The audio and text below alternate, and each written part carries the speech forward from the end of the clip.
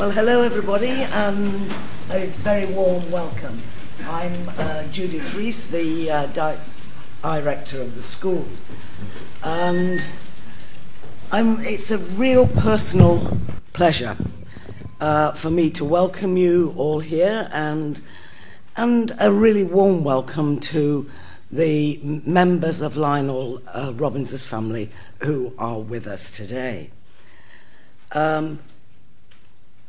This is a lecture series, I'm sure that you know, a series of 3 lectures that is in memory of Lionel Robbins and also in honour of Lionel Robbins. Lionel was, of course, a big man, I think, in every sense of the word.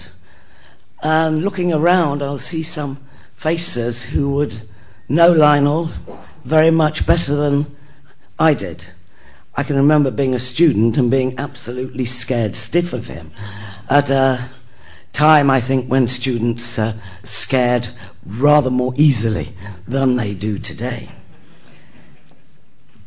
Lionel, of course, had a very, very long linkage with the school. He was a student here in the early 1920s and actually became president of the Students' Union, which I hadn't known. He then went on the staff and was on the staff for some 30 years. But during that time on the staff, he managed to find time to be head of the economic section of the cabinet during the war, and he did a whole range of other elements of public service. Now, if you look down the list of people who have given this lecture, it reads like a veritable who's who of, the big economic thinkers of our time. So, for me, it's a very great pleasure to be able to see Nick Stern's name added to that list. As you will know, until fairly recently, he was actually my boss as chairman of the Grantham Research Institute. It's quite nice to have turned the tails on him just for a few months anyway. But of course, Nick is a man of many parts. He is also the IG Patel chair here. He chairs the Asia Research Institute. He has been advisor to so many people, and I'm really not going through the whole list. And of course, he is now stuck with the sort of title of Lord Climate, although he tells me constantly that he does do other things. So, without further ado, may I ask Nick if you will give the first of his lectures in this 3-part episode. Okay, let's put it that way.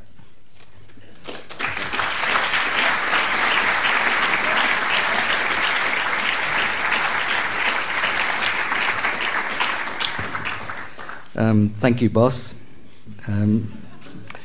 The first things to do is to make sure you can hear me in the back of the hall. The next thing is to tell you to turn off your mobile phones, and the one after that is to make sure that the slideshow works. Oh, that's reassuring. Now, thank you, Judith, for the kind introduction. Thank you for the leadership you've given to the LSE over this last year and the months to come. Thank you to the Centre for Economic Performance that has been the main organiser, to the professors of economics who have to select the Lionel Robbins lectures, to my friend and colleague Richard Layard, who's the sort of life force in LSE behind these lectures. Thank you so much to the Lionel Robbins family that's here today, and to the chairs of the lectures, not just Judith, but also Richard Layard and John Van Reenen, who will be chairing the others. So thank you all. It's a great honour and pleasure to give the Lionel Robbins lectures.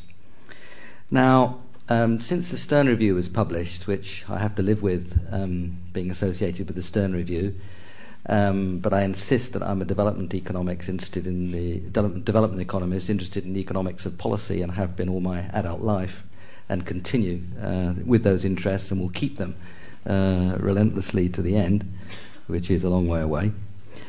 And but it is 5.5 years now since it was published. There's a lot of reflection to do since then.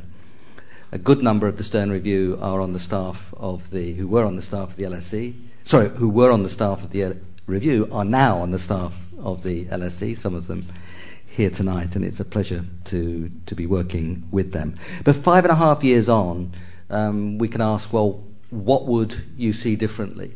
Well, I certainly would not see differently the central thesis, which is that the costs of inaction are enormous and the costs of action are manageable.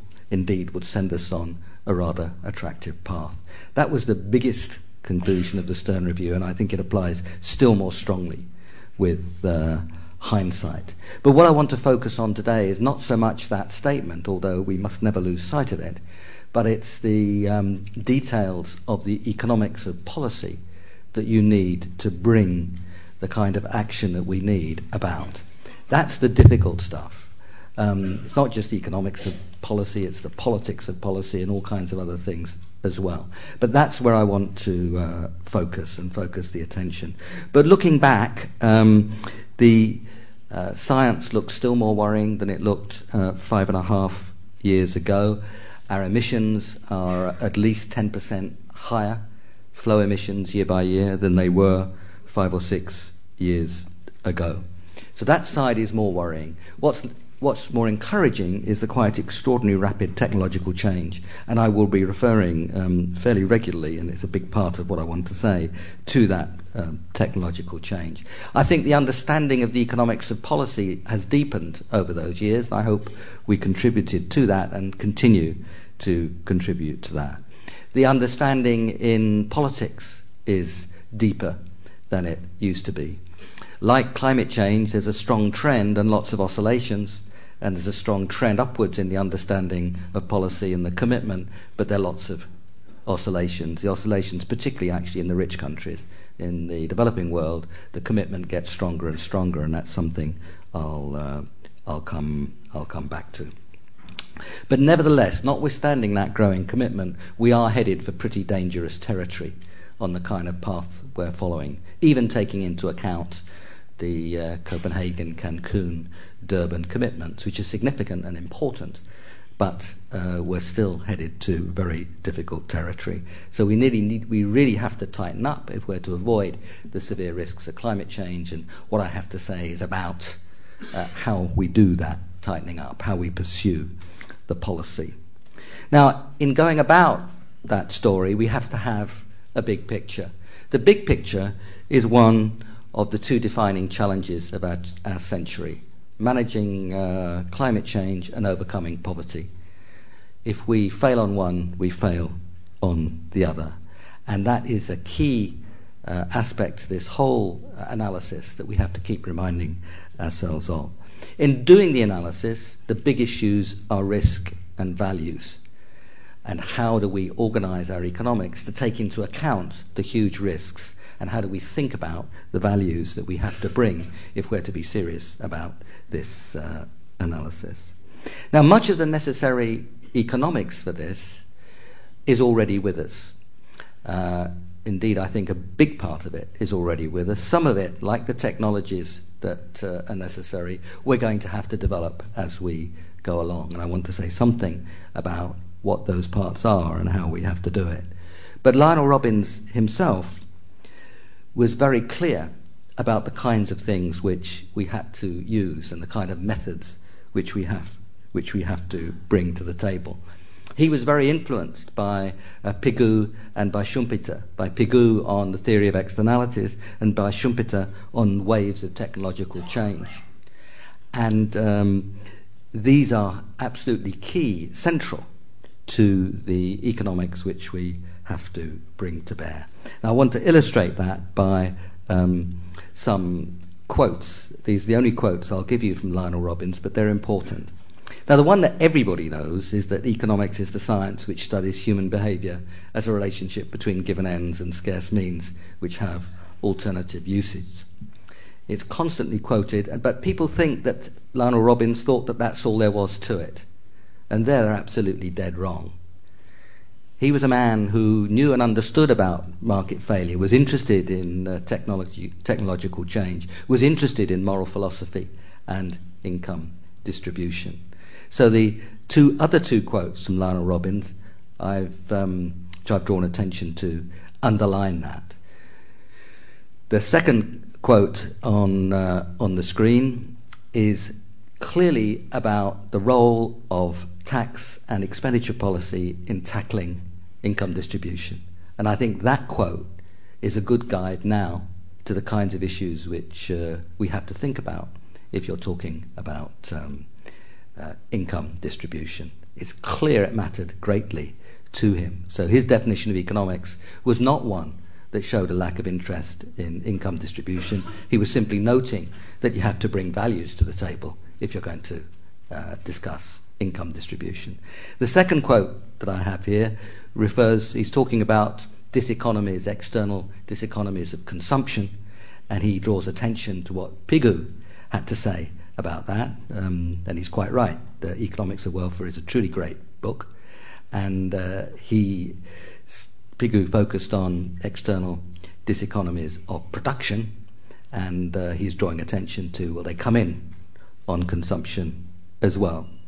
So with his relationships with Schumpeter and Hayek, which were about the process of discovery and waves of technological change, and his affinity to good welfare economics, particularly associated with Pigou, Lionel Robbins actually brought a big part of the apparatus that you need to discuss climate change to the table. And we've got to remember that LSE, he was a professor of economics here for at least 30 years and head of the department for much or all of that time. And he was a colleague of Hayek for 20 years, and he was a colleague of James Mead, the wonderful James Mead, for 10 years. And in fact, they overlapped, Hayek and Mead, for 3 years. And many of us would have paid anything to be at the lunch table with Lionel Robbins, Friedrich von Hayek, and James Mead. I mean, imagine what the conversation would have been like. Hayek and, of course, Mead, two of LSE's numerous Nobel Prize winners in economics. But that's the background. I'm not going to go back to Lionel Robbins much during the course of the lectures, but I wanted to lay out very clearly at the beginning just how central to Lionel Robbins' concerns were the kind of policy tools and techniques that were necessary for understanding this problem.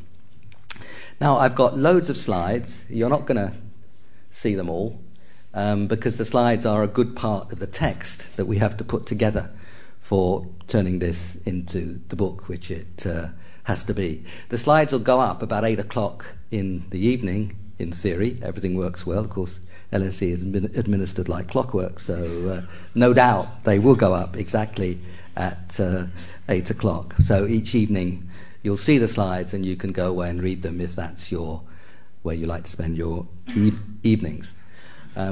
But I don't want to put them all up. They've been developed here with my close colleague James Ridge, who helped me put all these things together, and I'm very grateful to you, James, for all that work.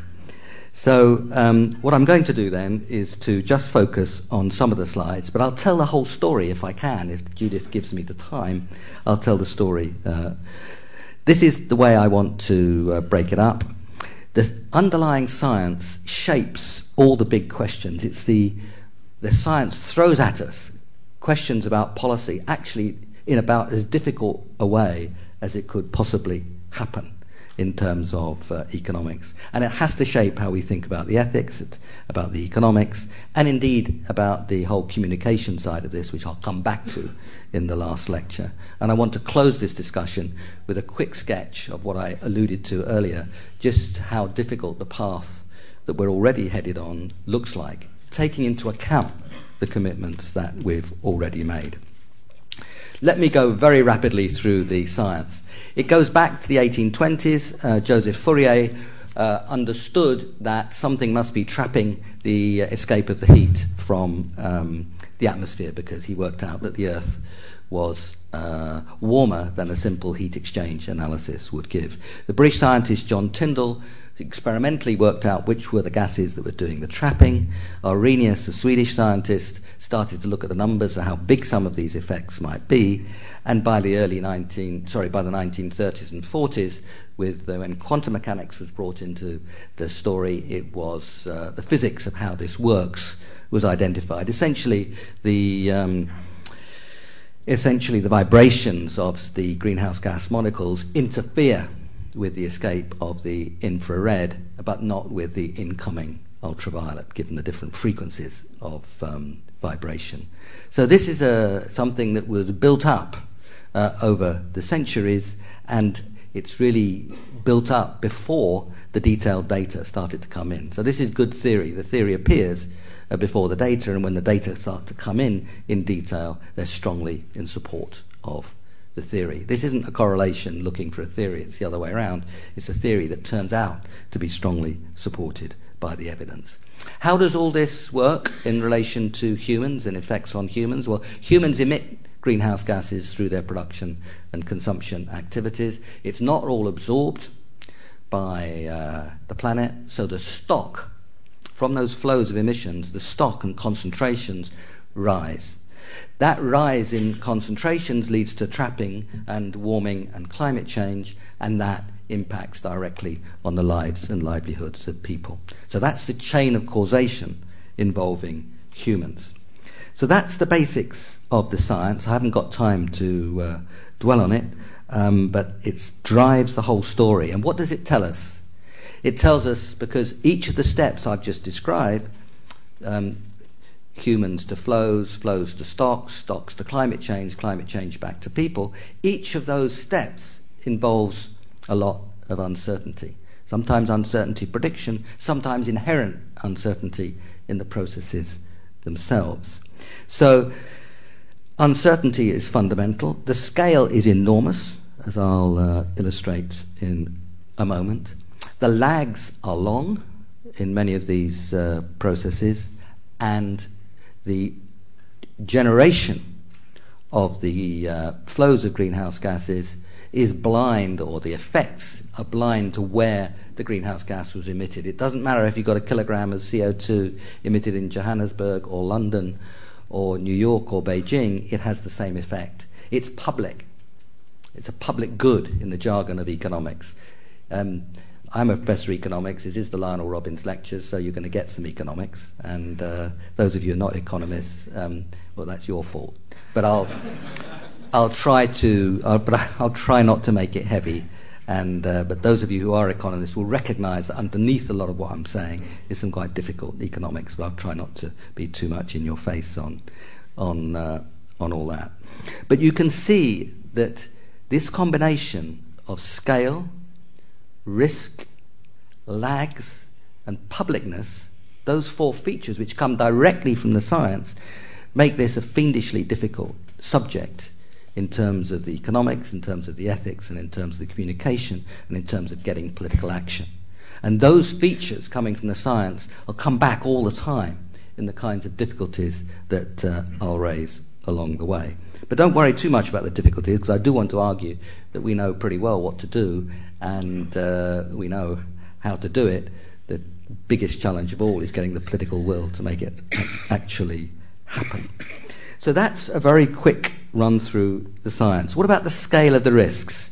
Well, the numbers matter, so I'll give you a few numbers. We're now about 445 parts per million of CO2 equivalent. Not just CO2, but equivalent in terms of warming effect, bringing in the other greenhouse gases as well. I'll just talk about what's conventional in this area, which is the Kyoto gases, the gases identified in the Kyoto Protocol. There's 6 of those, but CO2 is the main one. But I'll talk about CO2 equivalent. That isn't actually all the greenhouse gases, but that's where I'll focus. So we're now about 445 parts per million CO2 equivalent. That's the concentration, that's the stock. We're adding about 2.5 parts per million a year. 70 years ago, we were adding half a part per million. We're now adding 2.5 parts per million, and that's rising. So it's not just the concentrations that are rising here, the flows are rising, and rising very sharply. So that shows how big a problem we have to deal with. If you ran that forward, adding 2.5 parts per million and rising, if you ran that forward for 100 years, well, suppose it averaged at 3, that's a conservative estimate. Suppose at business as usual, it averaged 3 per year that you're adding over that 100 years, well, you'd be adding 300. 445 plus 300, ballpark 750. That would give us something like 30, 40, 50% chance of temperature increases over 5 degrees centigrade. We can't be precise about these things, but these are not small probabilities. As far as we can guess, as far as the science tells us, maybe 30, 40, 50% probabilities of, if we stopped it right there, the concentrations at 750 are going above 5 degrees centigrade. We have not been there as a planet, 5 degrees centigrade, for about 30 million years. We haven't been at 3 degrees centigrade for about 3 million years. We've been around as humans for about 250,000 years. I think that's a pretty generous notion of sapiens in Homo sapiens, but about 250,000. But our civilizations are only 9,000 years ago. They come from when we started to cultivate grass. Because when you cultivate grass, you stay in one place. You're sedentary, because you plant, you wait, and you wait until you get your maize or corn or rice or whatever the grass has become. You also are able to store more easily than you can store wheat. Store meat. You can store wheat more easily than you can store meat. So there's reasons, and of course you can have a surplus. So you can go to university and paint paintings and write books and so on. So basically our civilization comes from that period since the last ice age, 9,000 years ago. It's very young. And in that time, it looks as if, now we can't be sure about this, it looks as if we've been about plus or minus 1 degree since over that period. We can be quite confident actually about the last 2,000 years ago and about the last 2,000 years, and the references are there. But we've been in a narrow range, probably around plus or minus 1 degree over that period.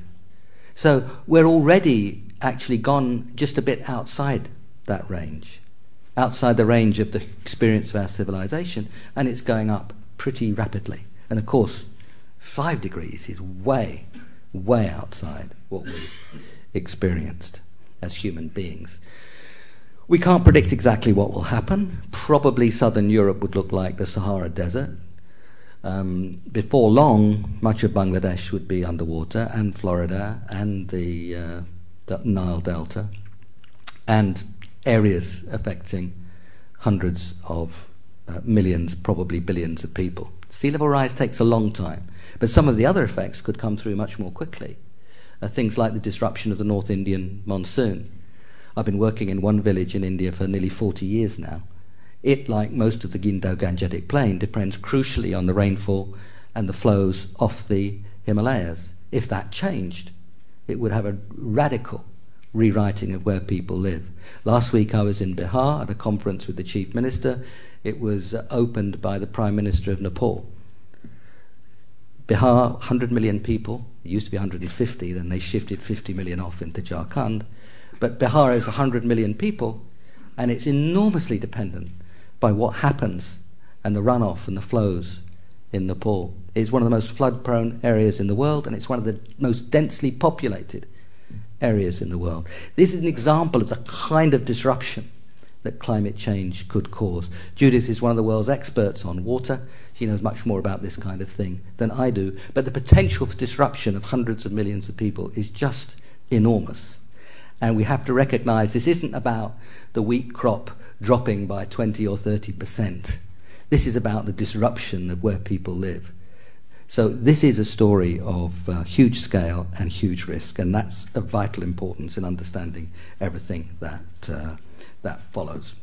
Now, let me just illustrate the scale here. This is the temperature graph over the last, over much more recent times when we've got much more direct measurement of temperature, and you can see how strongly it's been rising over the last 50 years or so.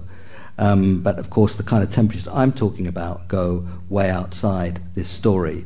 This is an illustration of where we might be with different concentrations.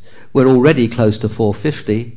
If we try really hard, we can control that 450 to 500 and start bringing it on down from there and try to get back to 450. That would give us a roughly 50-50 chance of holding to 2 degrees centigrade.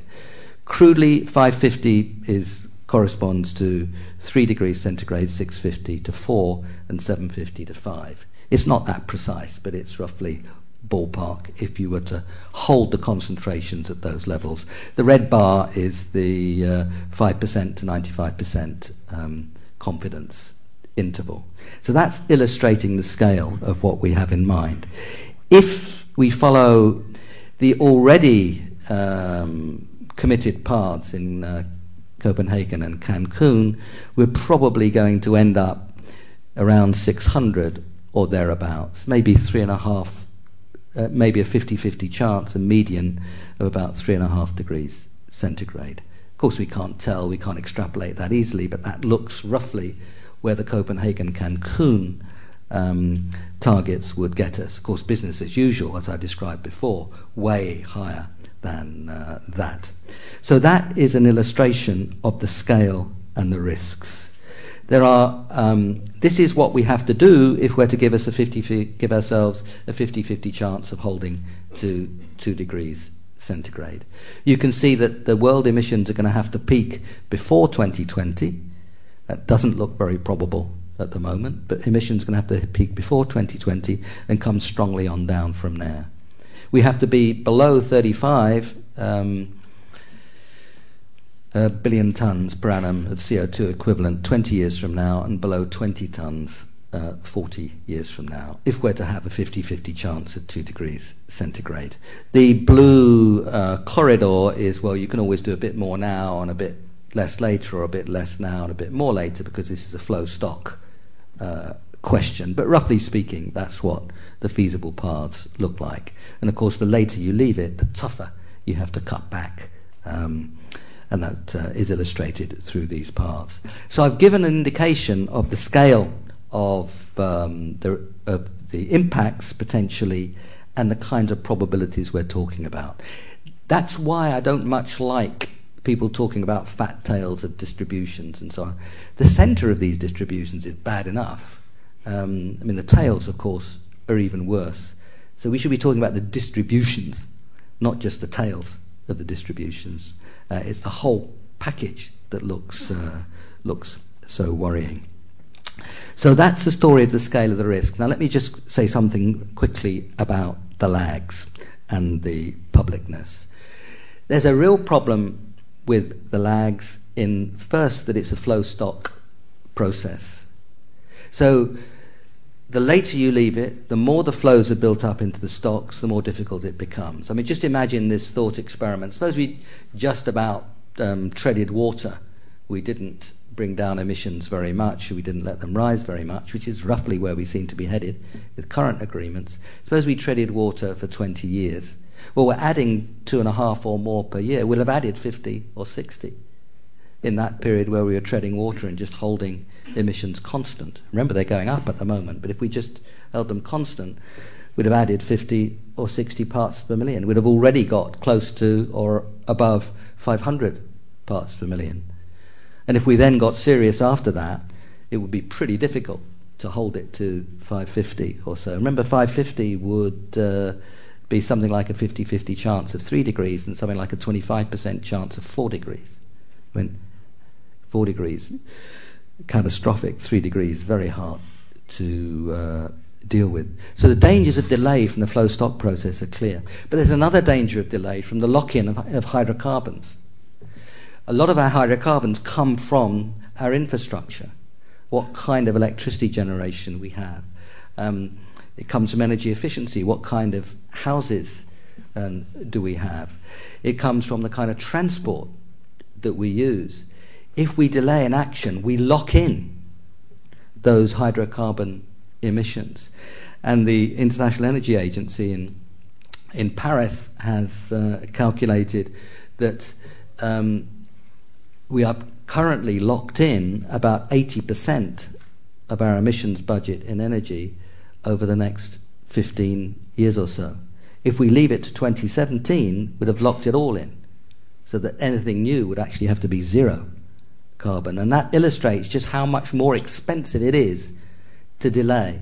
Because if you leave this for 10 years and then you get serious, then you're going to have to spend much more, because you're going to have to scrap a lot of equipment that was recently installed. So if you delay and then get serious, it's very expensive. If you delay and don't get serious, then you're into very difficult territory in terms of climate change. So those problems of lags are severe. The problem of publicness is severe because people may think, and we in economics add to this impression, and when we talk about free rider problems, because of this is a public good, you may be inclined to let other people do the work and relax and say, well, I'm only small part of the world, so I'll do my emitting and I'll give people lectures about cutting back on their emitting, and I won't do much myself. Or I might not even give the lectures and just free ride. So the publicness is obviously something which also gives a risk of inaction and delaying action. So when I said that the science throws us a ball which is just about as difficult as it can get, you can see what I mean. The scale, the risks, the lags, the publicness make all aspects of policy extremely difficult. Now, I'm going to spend just a few moments on whether or not you're in denial. That's all it deserves, really, but I suppose I have to say something. Suppose you wanted to argue that there was a strong case for inaction or wait and see. Now, that's an argument we have to deal with. You have to take these issues seriously. It doesn't mean that they're right. Indeed, they're wrong, in my view, but you have to deal with them. But I don't want to spend too long doing that. You would have to argue, for example, because this is about risk management, you'd have to argue that you know the risks are small. That's extremely difficult and boneheaded given the scientific evidence. It's one to say there's lots of things to say there's lots of uncertainty, but it's another thing to say actually you know the risks are small. It's very hard to see how you could say that from the science. I mean, where would it come from? Slightly more respectable argument would be, well, uncertainty means we should wait and see. But I've already illustrated just how dangerous wait and see is, because the logic of the flow-stop process and the lock-in. Or you can say, well, we humans are pretty good, we'll adapt to whatever comes our way. But I've underlined the scale of the risks here. Well, if you're in Mauritius, you can swim. That's adaptation. But if your livelihoods and where you can live have been destroyed, then that obviously is extremely difficult. So what we're trying to do with mitigation is not avoid adaptation, because there's going to have to be a lot of adaptation, but try to avoid the unmanageable. Some people say that mitigation is about avoiding the unmanageable and that adaptation is about managing the unavoidable. And I think so. It's a bit cute, but it's one way of describing it. Of course, the other thing you can do and say, well, all that stuff's in the future. I'm not bothered. Well, that actually is in some ways the most respectable of the positions, because it's open and honest. And it doesn't matter what you think about the science of climate change, you're just not bothered. So, well, that's something where we'd want to take on ethical grounds, not on scientific grounds. But I think most people looking at their children and grandchildren would think that not bothering was not a respectable or acceptable ethical position to take. So that's what you can do, and it seems to me, and obviously the way I've expressed it, I don't find any of these arguments at all convincing. Remembering its risk and uncertainty, and remembering that many of you study at the LSE and you know about type 1 errors and type 2 errors, if you accept the science as giving you a strong signal to act, and it turns out that the science has overblown the risks, well, you probably invested a bit more than you meant to, but you will have new technologies, you'll save the forests, you'll be more energy efficient. There'll be some returns to your action. If, on the other hand, you reject the science and say, well, it's all contric, if you were a presidential candidate, which you can name yourself, you would say, well, no, it's all a con, we're not going to do anything. Then, of course, if the science turns out to be right, and of course it's highly probable it is right, but if the science turns out to be right, then you're in a position, for the reasons I described, from which it's extremely difficult to extricate yourself. Okay, well, you can dignify this argument with the name of decision theory, or you can refer to it as common sense, but if you just look at it, as you must, as a problem of risk and uncertainty and different kinds of errors, then surely you see that this type of argument of waiting and seeing is unsustainable relative to this assessment of the errors. So that's the arguments. Now, what are the techniques? Because this isn't a stuff that's been put as in a way where you have really respectable arguments, but they're techniques that are used in all this. I don't want to obsess about it, but you confuse the risk uncertainty side with not knowing anything at all. We don't know anything here with certainty, but we can say something about the probability distributions and where they are. But people suggest that if it's risk and uncertainty, then you might as well assume that you don't know anything. And you might refer to Churchill and Deng Xiaoping as smoking and drinking very heavily and living till around 90 and suggest that these don't damage your health.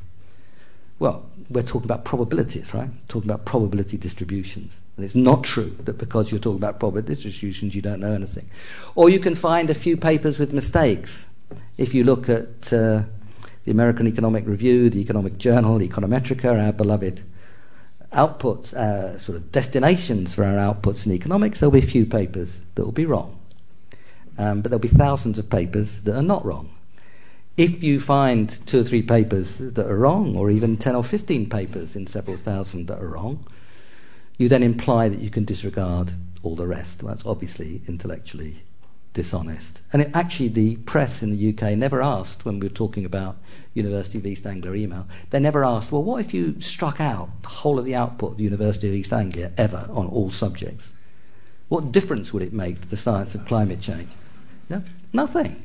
Because the results that were being discussed were produced in NOAA and NASA and various other places. They didn't need them. But you have to ask, if you find a mistake, what difference does it make? That's what rational inquiry is about. Of course, that didn't happen.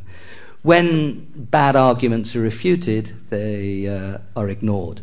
Those of you who like conspiracies can read Naomi Oreskes and Conway Merchant's of Doubt on the techniques that are used.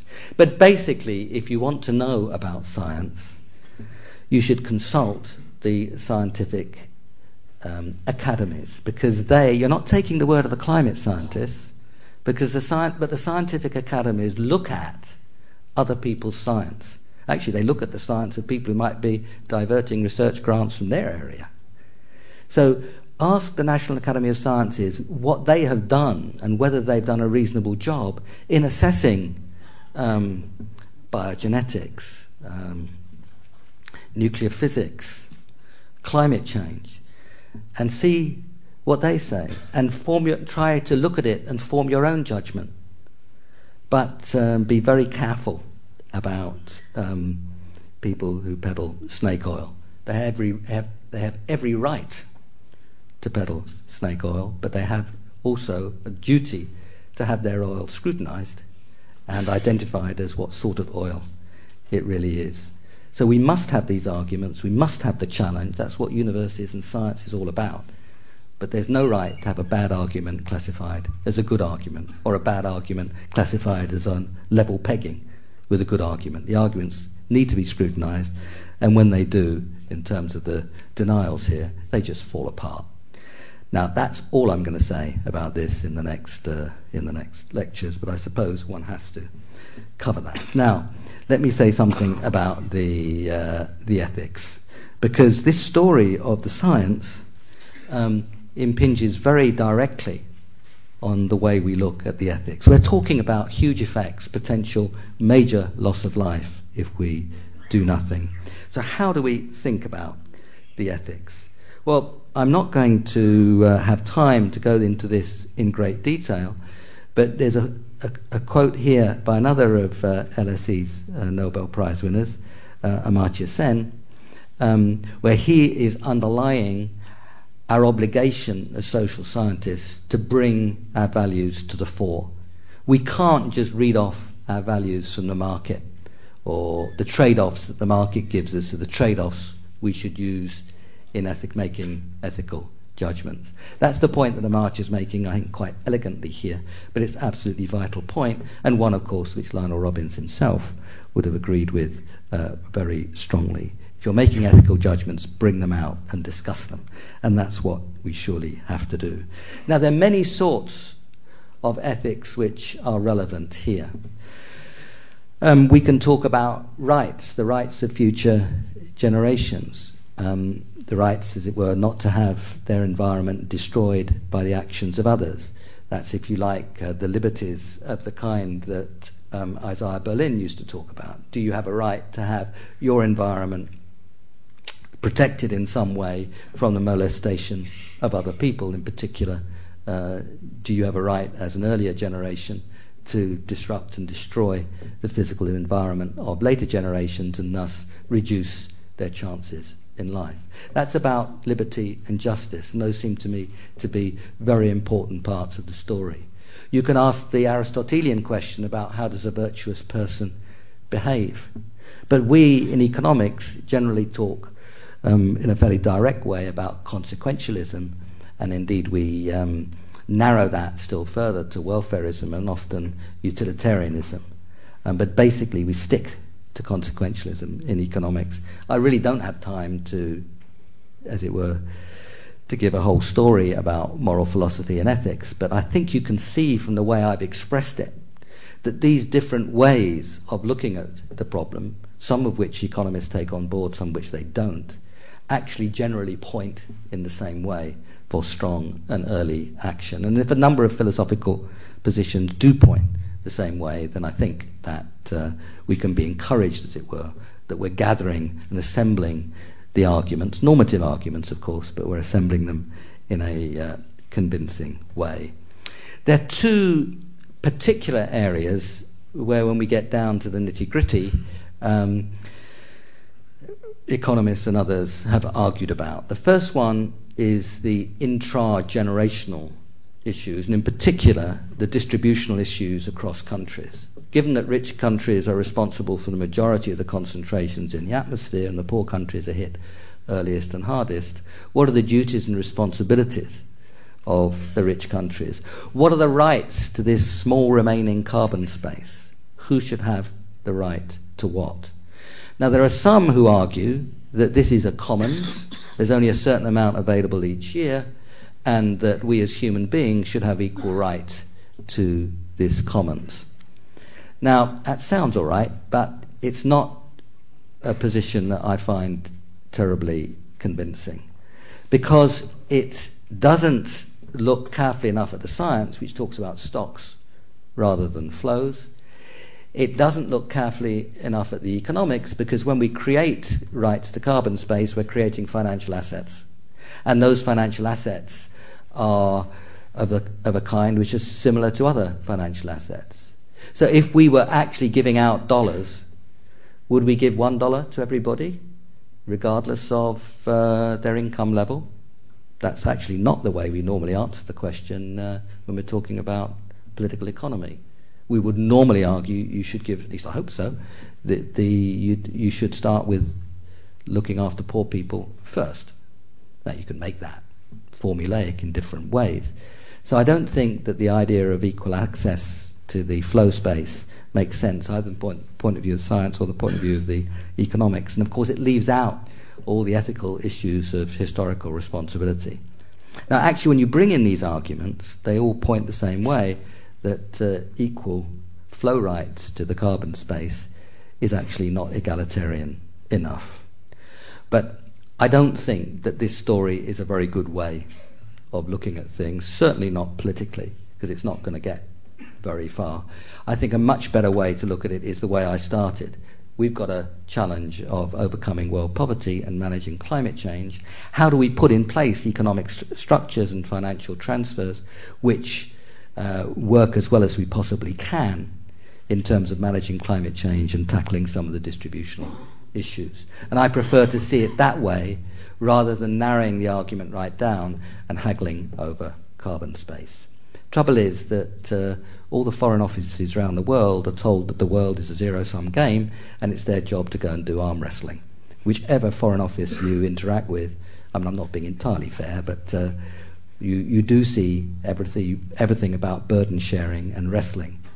And of course, if you do that, you get locked into probably arguments which you probably can't really resolve about access to carbon space. I much prefer to put it in the positive way. How do we overcome poverty and manage climate change at the same time? How do we think of development trajectories which can do this? How do we think of the kind of support that we ought to be giving each other? And I think that's a much better way of looking at it. I'll say a very quick word about discounting, because there's a lot of time wasted after the Stern Review on the issues of discounting. Usually, the argument was really pretty awful, actually, in terms of its recognition of modern public economics. Some people focused on pure time discounting, and that's simply discrimination by date of birth. So in other words, lives that come later, regardless of the income level, lives that come later have less value. That's pure time discounting. I don't think that has any foundation in moral philosophy whatsoever. People occasionally say, well, I know people who behave that way. Yeah, well, you may know people who behave that way. The question is that a decent ethical stance when you come and think about where we should be coming from? Or they'll say David Hume said something like this. Well, David Hume actually recognized the deficiencies of that particular argument. Or you say, well, I've just built a model that doesn't make sense without pure time discounting because some integral doesn't converge. Well, you probably have built a silly model if that's the story. So I think if you look at the arguments about pure time discounting, they just don't add up. What about people who want to pull the discount rates out of markets? Well, that's just wrong on so many different levels in this context. First, discount rates from the markets, the rates of return and the rates of interest that people see, are way short of the kind of time horizons that we're looking at. And in particular, they don't take account of the fundamental question that over the time horizons we're looking at, perhaps 100 years or so, people might be much poorer than they are now as a result of unmanaged climate change. That would give you negative discounting if you related discounting to income levels. It doesn't take any account of there being many goods. Consumption may go up for a while, but the environmental services are going down.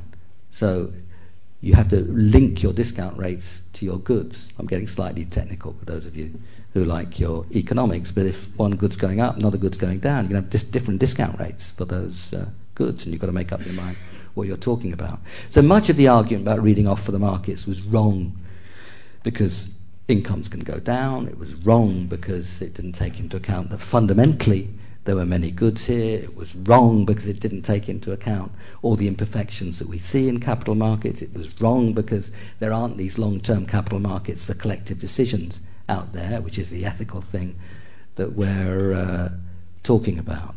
And if you do, nevertheless, insist on going down this route of reading it off from the market, the long-run riskless rate of return, if there are any riskless rates of return left, but the long-run riskless rate of return looks like, if you look at UK or US markets, looks like 1 or 1.5%. And it's the riskless rate of return that counts because you're taking into account of uncertainty in other ways in your modelling. So overall, the argument about the discount rate was of really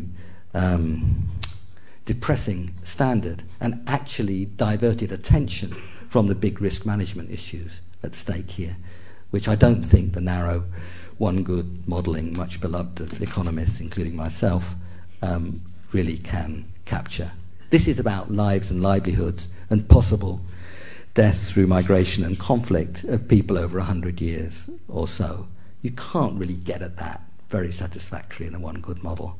It's nice to try, and it can throw a bit of light, and okay, but it doesn't actually really, in my view, give you as much as you need on this whole story of how you formulate policy which is equitable and effective in terms of its management of risk. That's all I'll say about the ethics. There is in slide 30, you must be one formula actually. A professor of economics at the LSE, he's got to have one formula. Here's a formula. It's nearly a formula. Where's my formula?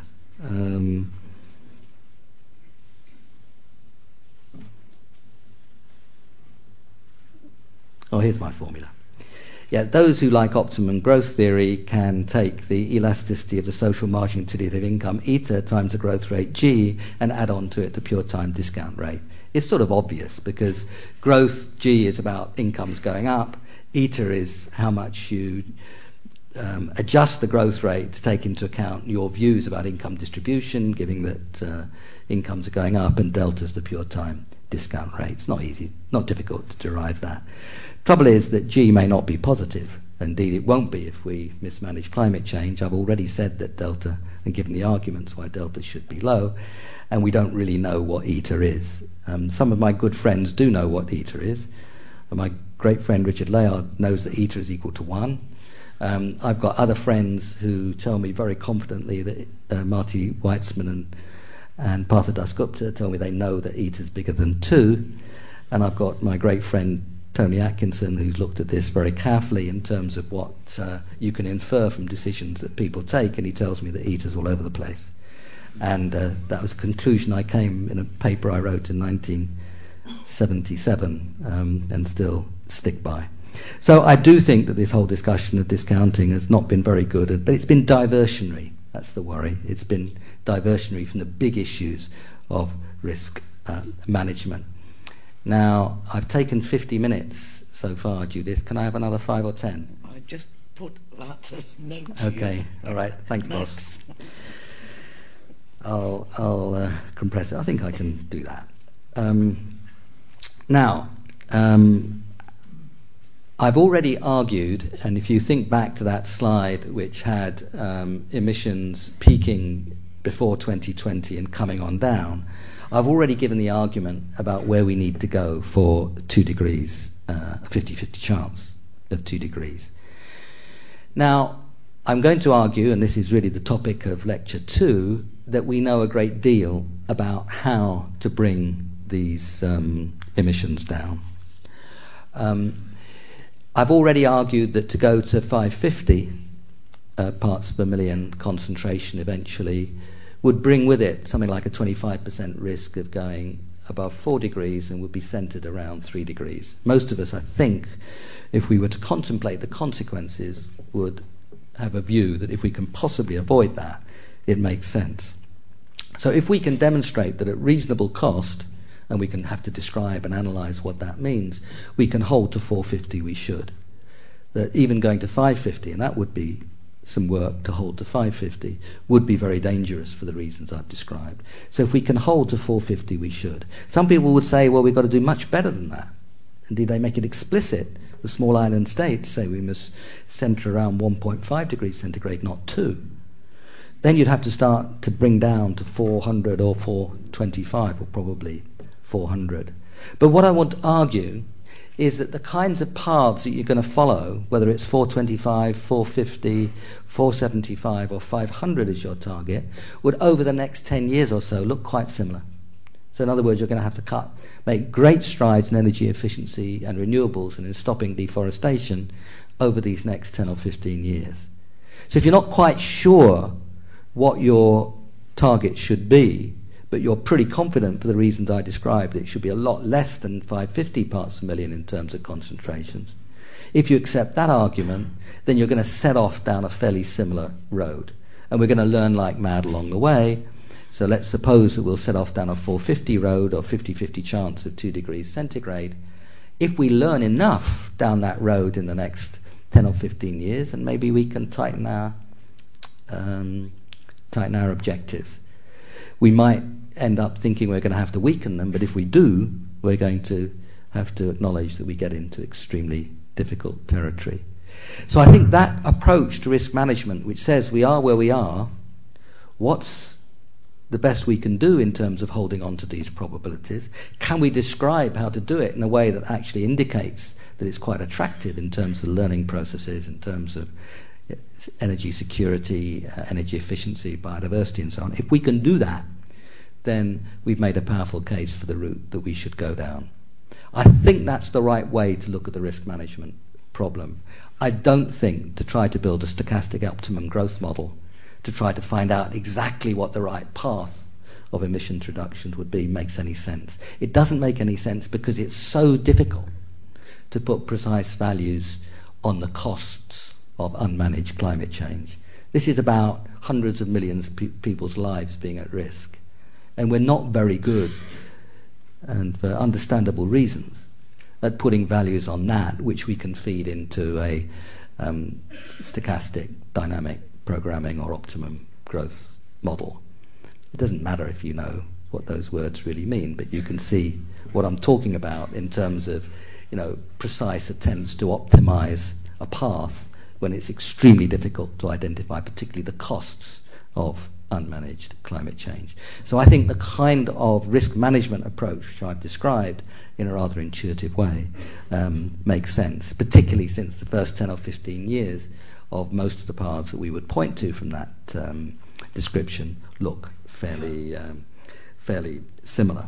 So you now get to the some of the key words in the title of the lecture series. If we're to cut absolute emissions from close to 50 billion tonnes a year now down to less than 20 billion tonnes 40 years from now, and less than 35 billion tonnes 20 years from now, and allow the kind of growth that's probably necessary to overcome poverty, if you are to see the world economy, if it's decently managed, particularly from the point of view of climate change, growing at 2.5% or so a year, you're going to see a world economy that's multiplied by a factor of 3 in the next 40 years.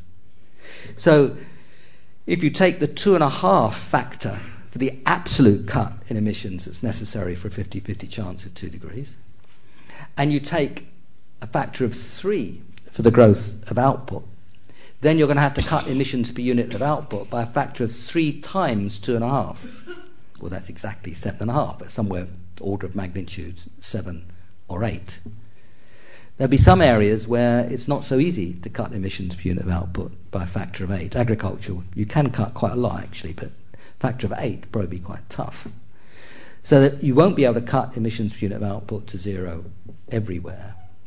But it seems clear that you're going to have to cut it close to 0 in a number of places because you've got to divide by a factor of 8. In some places it won't be so easy to divide by a factor of 8. That's why I call it an industrial revolution. It's such a radical change in the relationship between emissions and output. And it has to be everywhere. You can't leave a sector out if you're trying to make a change of that magnitude. It's not simply a matter of getting your electrons down the electricity wires from a different source. That itself, I don't think, could be described as an industrial revolution. It would be, if you like, technological change of some importance. But this is about agriculture. It's about forestry. It's about manufacturing. It's very importantly about buildings and industrial processes. And a significant bit of it is about electricity. Transport, of course, clearly of great importance. You're going to have to change everywhere. About half of what we need to do in the energy sector we can do, or it looks as if we can do, if we're smart, through energy efficiency. Particularly if we combine, as it were, the ICT, the information and communications technology revolution, with the energy and emissions revolution. But it's the reason I call it an industrial revolution is the sheer scale of change and the importance of acting right across the economy as a whole. I say it's not just switching from coal to nuclear for your electricity. It's much deeper set of changes than that. So this is why I think the magnitudes of it all give us a story of the industrial revolution. Now let me spend my last few minutes on why it's so important, why it's so difficult to communicate about this subject. I'm going to come back to that in lecture 3, and where we're going, which I'll demonstrate in just one slide.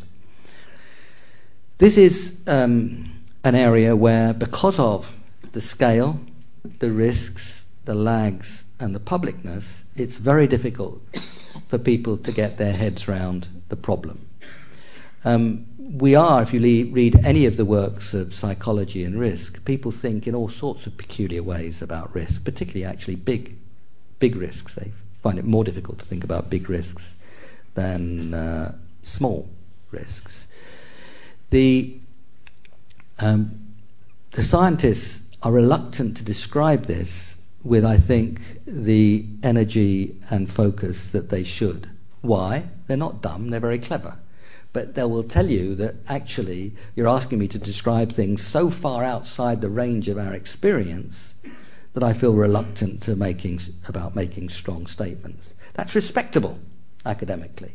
But if they can't help us try to describe these risks, then who can? So I spend a fair bit of time encouraging my scientific friends to just be a bit more explicit about these probability distributions. You can't do it by experience. At the end of the Second World War, when the Bretton Woods institutions were being established, when Lionel Robbins was working in the UK government, it was 2 world wars and a Great Depression. The blood was on the carpet. You could see that the inability to collaborate was deeply destructive. By the time we see these things on the scale we've described, it's actually too late to do anything about it.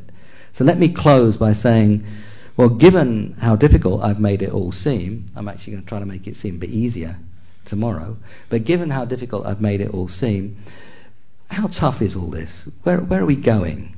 What do the current commitments look like? Well, essentially, the best interpretation of current commitments is the line that goes as a more or less horizontal from where we are now. If everybody did what they said they'd do in the strongest possible interpretation of what they said they would do at Copenhagen, Cancun, and Durban, I was at all those things, and I'll tell you some of those stories in lecture 3. But if they all did the strongest version of what they said they'd do, we would roughly plateau at around 50 billion tons of emissions per annum. That's where we're headed. Not on business as usual. Business as usual is way higher up than that, but on the basis of the statements that have been made so far. Now, that looks very dangerous. This dotted and dashed line is the line where we need to be over the next 20 years to have much of a chance of holding to 2 degrees, or a 50-50 chance of holding to 2 degrees. So I've given optimistic suggestions about the new industrial revolution. I've raised question marks about whether we'll get there or not, and I'm raising strong question marks about where we're headed at the moment. It looks worrying. I mean, it looks as if the rich countries will knock off about 5 billion tons and the developing countries will add on about 5 billion tons in the next 2 decades. That would leave, of course, the rich countries much higher emissions than the poor countries, but it would still leave us with that plateau, which is much bigger than we can tolerate. I'll come back to geoengineering. Are we going into territory where we're going to have to start fiddling around in all sorts of dramatic ways? I hope not, because those dramatic ways of either stopping the energy getting in or absorbing the CO2 in some way through, putting muck in the oceans. Either you put muck in the atmosphere or muck in the oceans. If you're sort of broader, it's not exactly what geoengineering is, but it's that sort of thing with all kinds of consequences we don't really understand. I mean, should we be thinking about that? Well, we probably should at least be researching on it, but it would be very worrying to go there, and I may have time to come back to that later on. But I do want to say, and that's just telling you there are lots of references in the slides which you can download in about 25 minutes, but the story of where people are going is not that discouraging. There are countries around the world which are taking this enormously seriously. Ethiopia is looking to be a middle-income country 15 years from now, and close to zero carbon. China's 12th five-year plan, which started in March, was a radical change from what went before.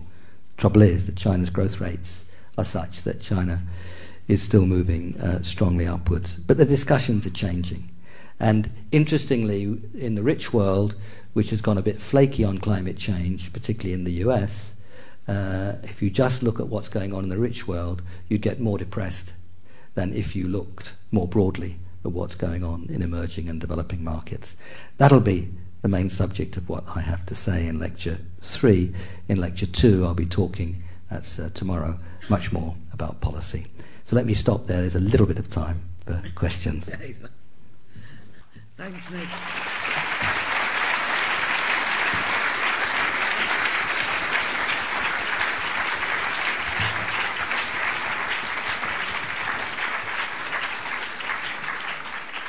Well, I think as always, Nick's tried to pack a whole book into 1 hour. Obviously, he's covered an enormous range.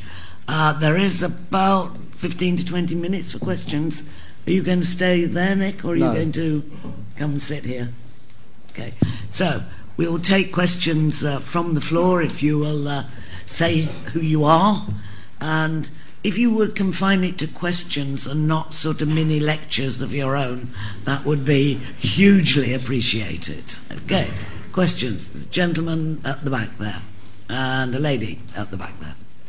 A quick one. Would there be a benefit in another Stern review? And the lady? My name's Jessica Shanklin and I'm a journalist from Business Green. You mentioned that you would like climate scientists to be more vocal about their feelings about climate change. I wondered what you thought of the climate scientists who felt so strongly that he managed to get hold of the documents from the Heartland Institute revealing who was funding them. Okay, I'll take one more. No? Well, we take the... No. Okay, lady up there.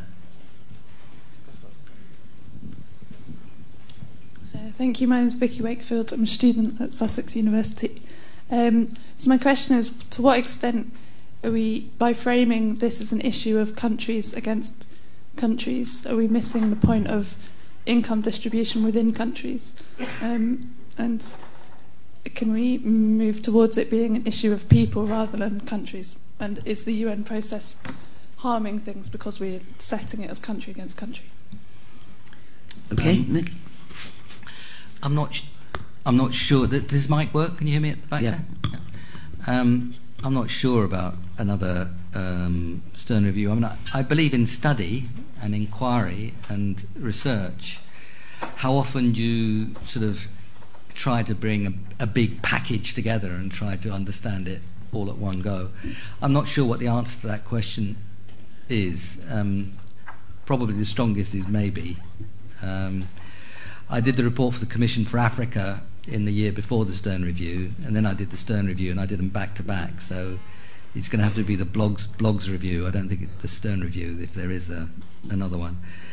The Heartland Institute, I don't think that's a very important question, quite honestly. I think that scientists should, like social scientists, get on and do decent, solid, serious research and try to do it on issues that count and share their ideas in a productive way. That's what really matters. And I think the tawdry stories of who hacked into whom when and just how dodgy it looked when they'd hacked in, I think they're diversions from serious discussion. I think we have to ask ourselves, what are the big policy issues? And I hope that you as a reporter will focus in what you do on these subjects about what are the big policy issues and not simply who looked through whose window in the night. I just don't think that's a very good way of proceeding. On countries and income distribution within countries, I do agree with that. There's some nice work by Robert Sokolow and his collaborators actually looking at those kinds of issues. And I think in terms of this story, we are more or less citizens of the world. And just to narrow these stories in terms of country versus country distribution, I think doesn't do justice to it. So I broadly agree with your thoughts on that. Our journalist friend at the back, once you put 2 hands up for the right to reply, we'll give you a right to reply. It's a very magnanimous I just wanted to say distribution. that I was deliberating between 2 questions, so I'll ask you the policy question. Thank you very much. I don't want you to think I'm a bad journalist.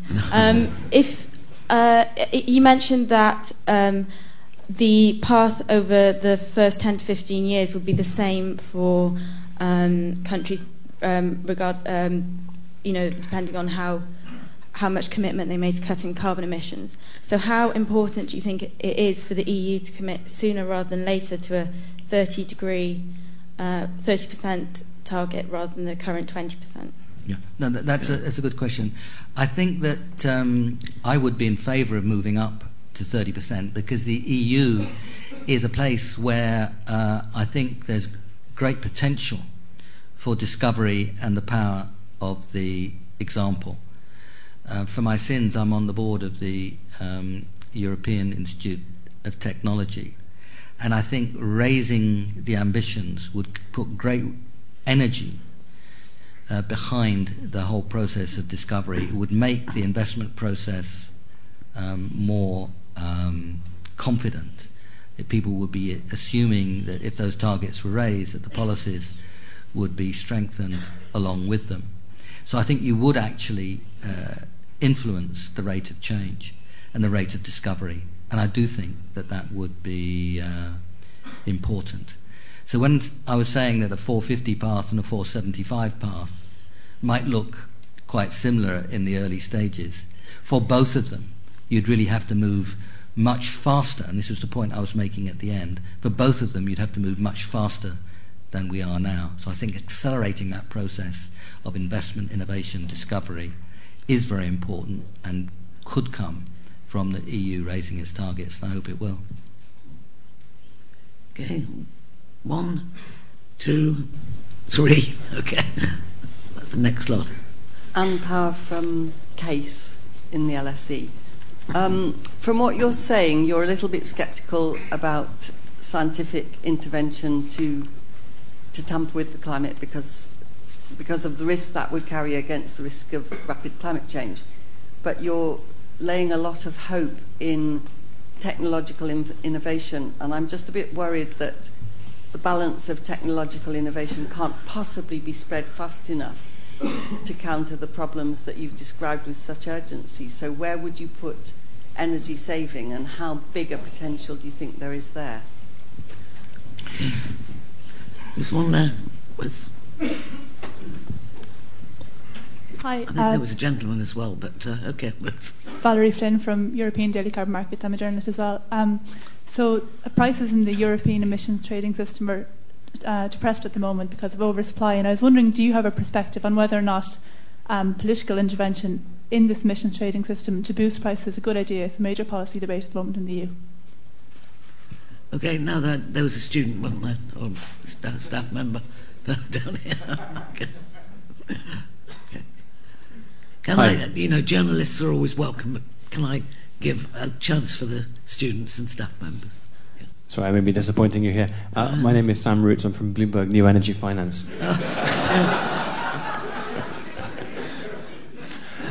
There's been a lot of discussion about public... We ought to charge for entry, right? There's been some discussion about public policy this evening, but given the degree to which US politics dances to the tune of vested commercial interests, and there may be good reasons for that, which are beneficial, to what extent can the lead start to come from the private sector? Anne's question, I think actually the process of discovery for different ways of doing things is much easier to understand and much less risky than geoengineering, which is playing around with the whole atmosphere and our oceans in ways we really don't understand and which probably involve enormous risks. I mean, if we just stopped the energy coming in and tried to cool off in that way, we'd still have atmospheres full of CO2 and greenhouse gases, and they'd still be poisoning the oceans. So we really don't understand what the effects of geoengineering would look like, and we've only got one Earth to experiment with. But we can look at different kinds of technologies and explore, and some of them will work well, some of them won't work well. I mean, industrial revolutions have their failures. They wouldn't be revolutions without them, but they're not so damaging as failing on geoengineering. Energy saving, as I mentioned very quickly, if you look at the energy sector, what we have to do, energy saving is probably about half of it. It is the most important single thing. Energy saving, of course, part of it's easy and just sort of turning down or controlling the thermostat better, but a lot of it is creative, and a lot of it is associated with new materials, a lot of it's associated with insulation investments, as you know very well, and you're a great researcher and public policy person in that area.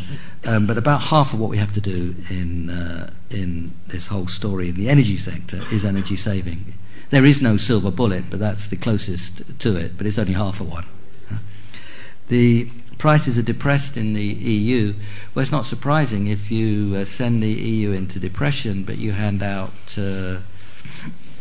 quotas as if there weren't a depression, then the price of the carbon emissions is going to go down. I think it's a good idea, as a number of colleagues have argued, a good idea to have a floor under emissions prices, and you can do that, of course, by tightening when the economy slackens, tighten the amount of quotas.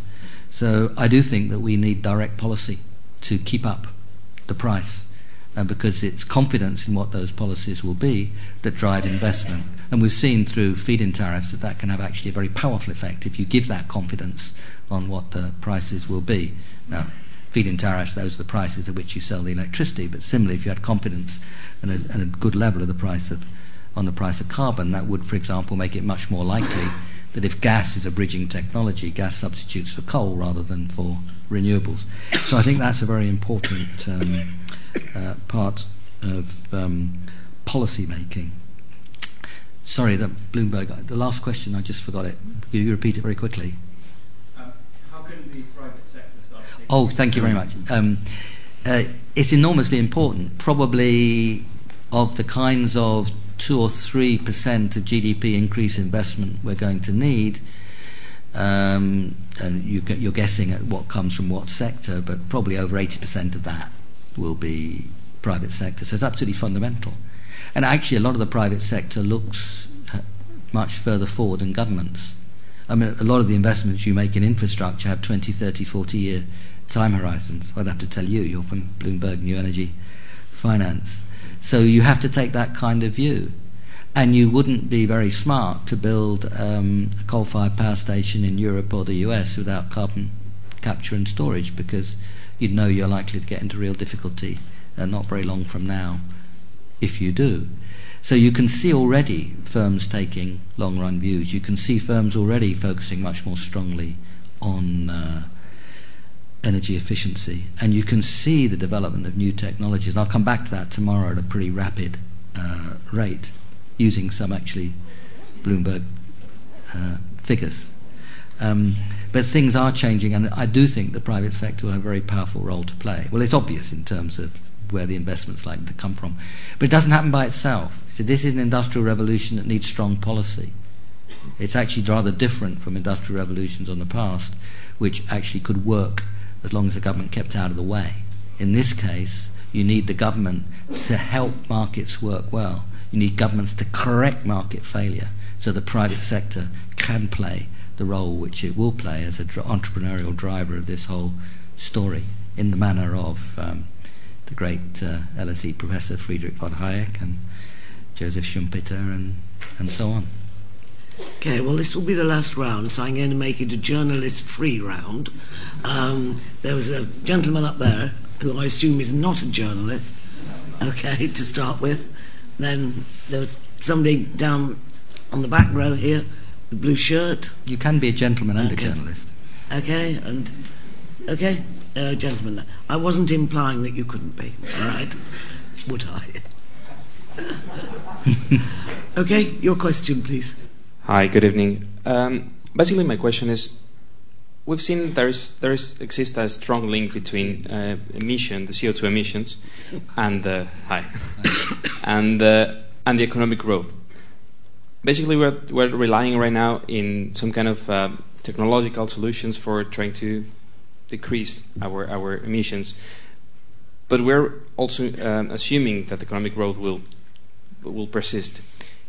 The current economic model, in general, will accept some kind of change in order to decrease the way it's growing, and will deliver some kind of a reduction in the total emissions. I mean, in other words, could we accept this kind of challenge that in the economic growth? Could we link both GHG emissions and economic growth? Okay. Thank you. That's very in line with my question, actually. Say who you are. So, my name's Guy Rickard. I'm from the Carbon Trust. Just really wondered if you could explain more the impact that, the potential changes that we need to make in the developing world to reduce consumption, as well as relying on technological solutions, and then what does that mean for economic growth in the developing world? Okay, and the last one. Tim Root from Muswell Hill, coordinator of Muswell Hill Friends of the Earth. You've said that people find it hard to consider large risks, and the people in the rich countries who are most likely to confront these large risks are the younger ones among us. What kind of interventions in the political sphere do you think could help civil society to take political action, taking these large risks into account? Okay, thank you very much. Nick. The first two questions are really about growth of consumption and emissions. Basically, we have to break the relationship between consumption and production on the one hand and emissions on the other. Suppose we stop growing completely now, stopped all consumption and production growth now. We're emitting about 50 billion tons of CO2 equivalent a year. That is 2.5 times what it's going to need to be 40 years from now. Just stopping growth doesn't deliver unless we break the relationship between the way we consume and produce and the way we live and emissions, and other issues too. I didn't dwell on it in the paper, but the sustainability environment is much more than climate change, although most of the issues are totally bound up. Other issues are totally bound up with climate change. But unless we break that relationship, we're just not going to be able to manage to avoid the very big risks of climate change. So I prefer to see it in terms of the challenge of breaking that relationship between consumption and production on the one hand and emissions on the other, because unless we do, we're in deep trouble. Secondly, it's very difficult to imagine, indeed I think it's immoral, to tell the people of the developing world, well, we've just done our sums and sorry, we filled it all up, no room for you to raise your material standards of living. That's a very difficult case to put, either morally or politically. And I think that puts further emphasis on the importance of breaking that relationship between production and consumption on the one hand and emissions on the other. And there are various ways and all kinds of dimensions of change that we can think about. I mean, if the people of California do more yoga and buy less Maseratis, that is, and they have a very expensive yoga teacher, that is not necessarily reducing consumption, but it's certainly reducing emissions. And so I think we're going to have to think about changing patterns of consumption, changing patterns of production, always underlining the point that energy efficiency in the energy area is a half of what we need to do, but it's not all of what we need to do. Now the last question is deeply important, is how we generate how we can think about the way in which the political will to make change comes about. I'm going to try to say a bit more about that in the last lecture, but the great John Stuart Mill, I think, helped us a lot on that one when he was describing the way in which people change the way in which they look at things through public discussion. Amartya Sen talks a lot about public reasoning, and he gives the example of Ashoka and Emperor Ashoka in India getting different kinds of perspectives together to discuss.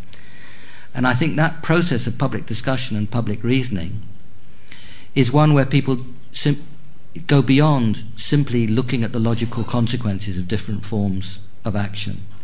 Us policy wonks, try to think, well, if I pull this, then something elsewhere in the system will change, and we look at policy that way. But when we discuss policy, we discuss what the right thing to do, when we do that, we actually start to develop our views about values as well as about consequences. So I think public discussion of these issues is absolutely fundamental. I think the geography teachers of the world are probably doing, I'm sitting next to a wonderful geographer, but the geography teachers in the schools, I think, have a big role, and the science teachers big role to play in helping people look at the basic logic of the issues, but in the same time discuss what values we ought to bring to bear.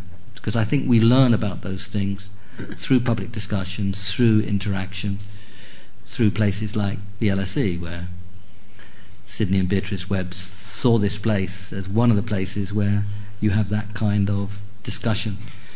But it has to be, I think, very broad across the globe. It's interesting how many people in developing countries are aware of these kinds of issues and think a lot about them and do think about responsibility and values. But I don't see any other way, really, to moving forward on that, because it has to be a public decision. So it has to come about through public understanding and public reasoning. And the young people have to be very much involved in that.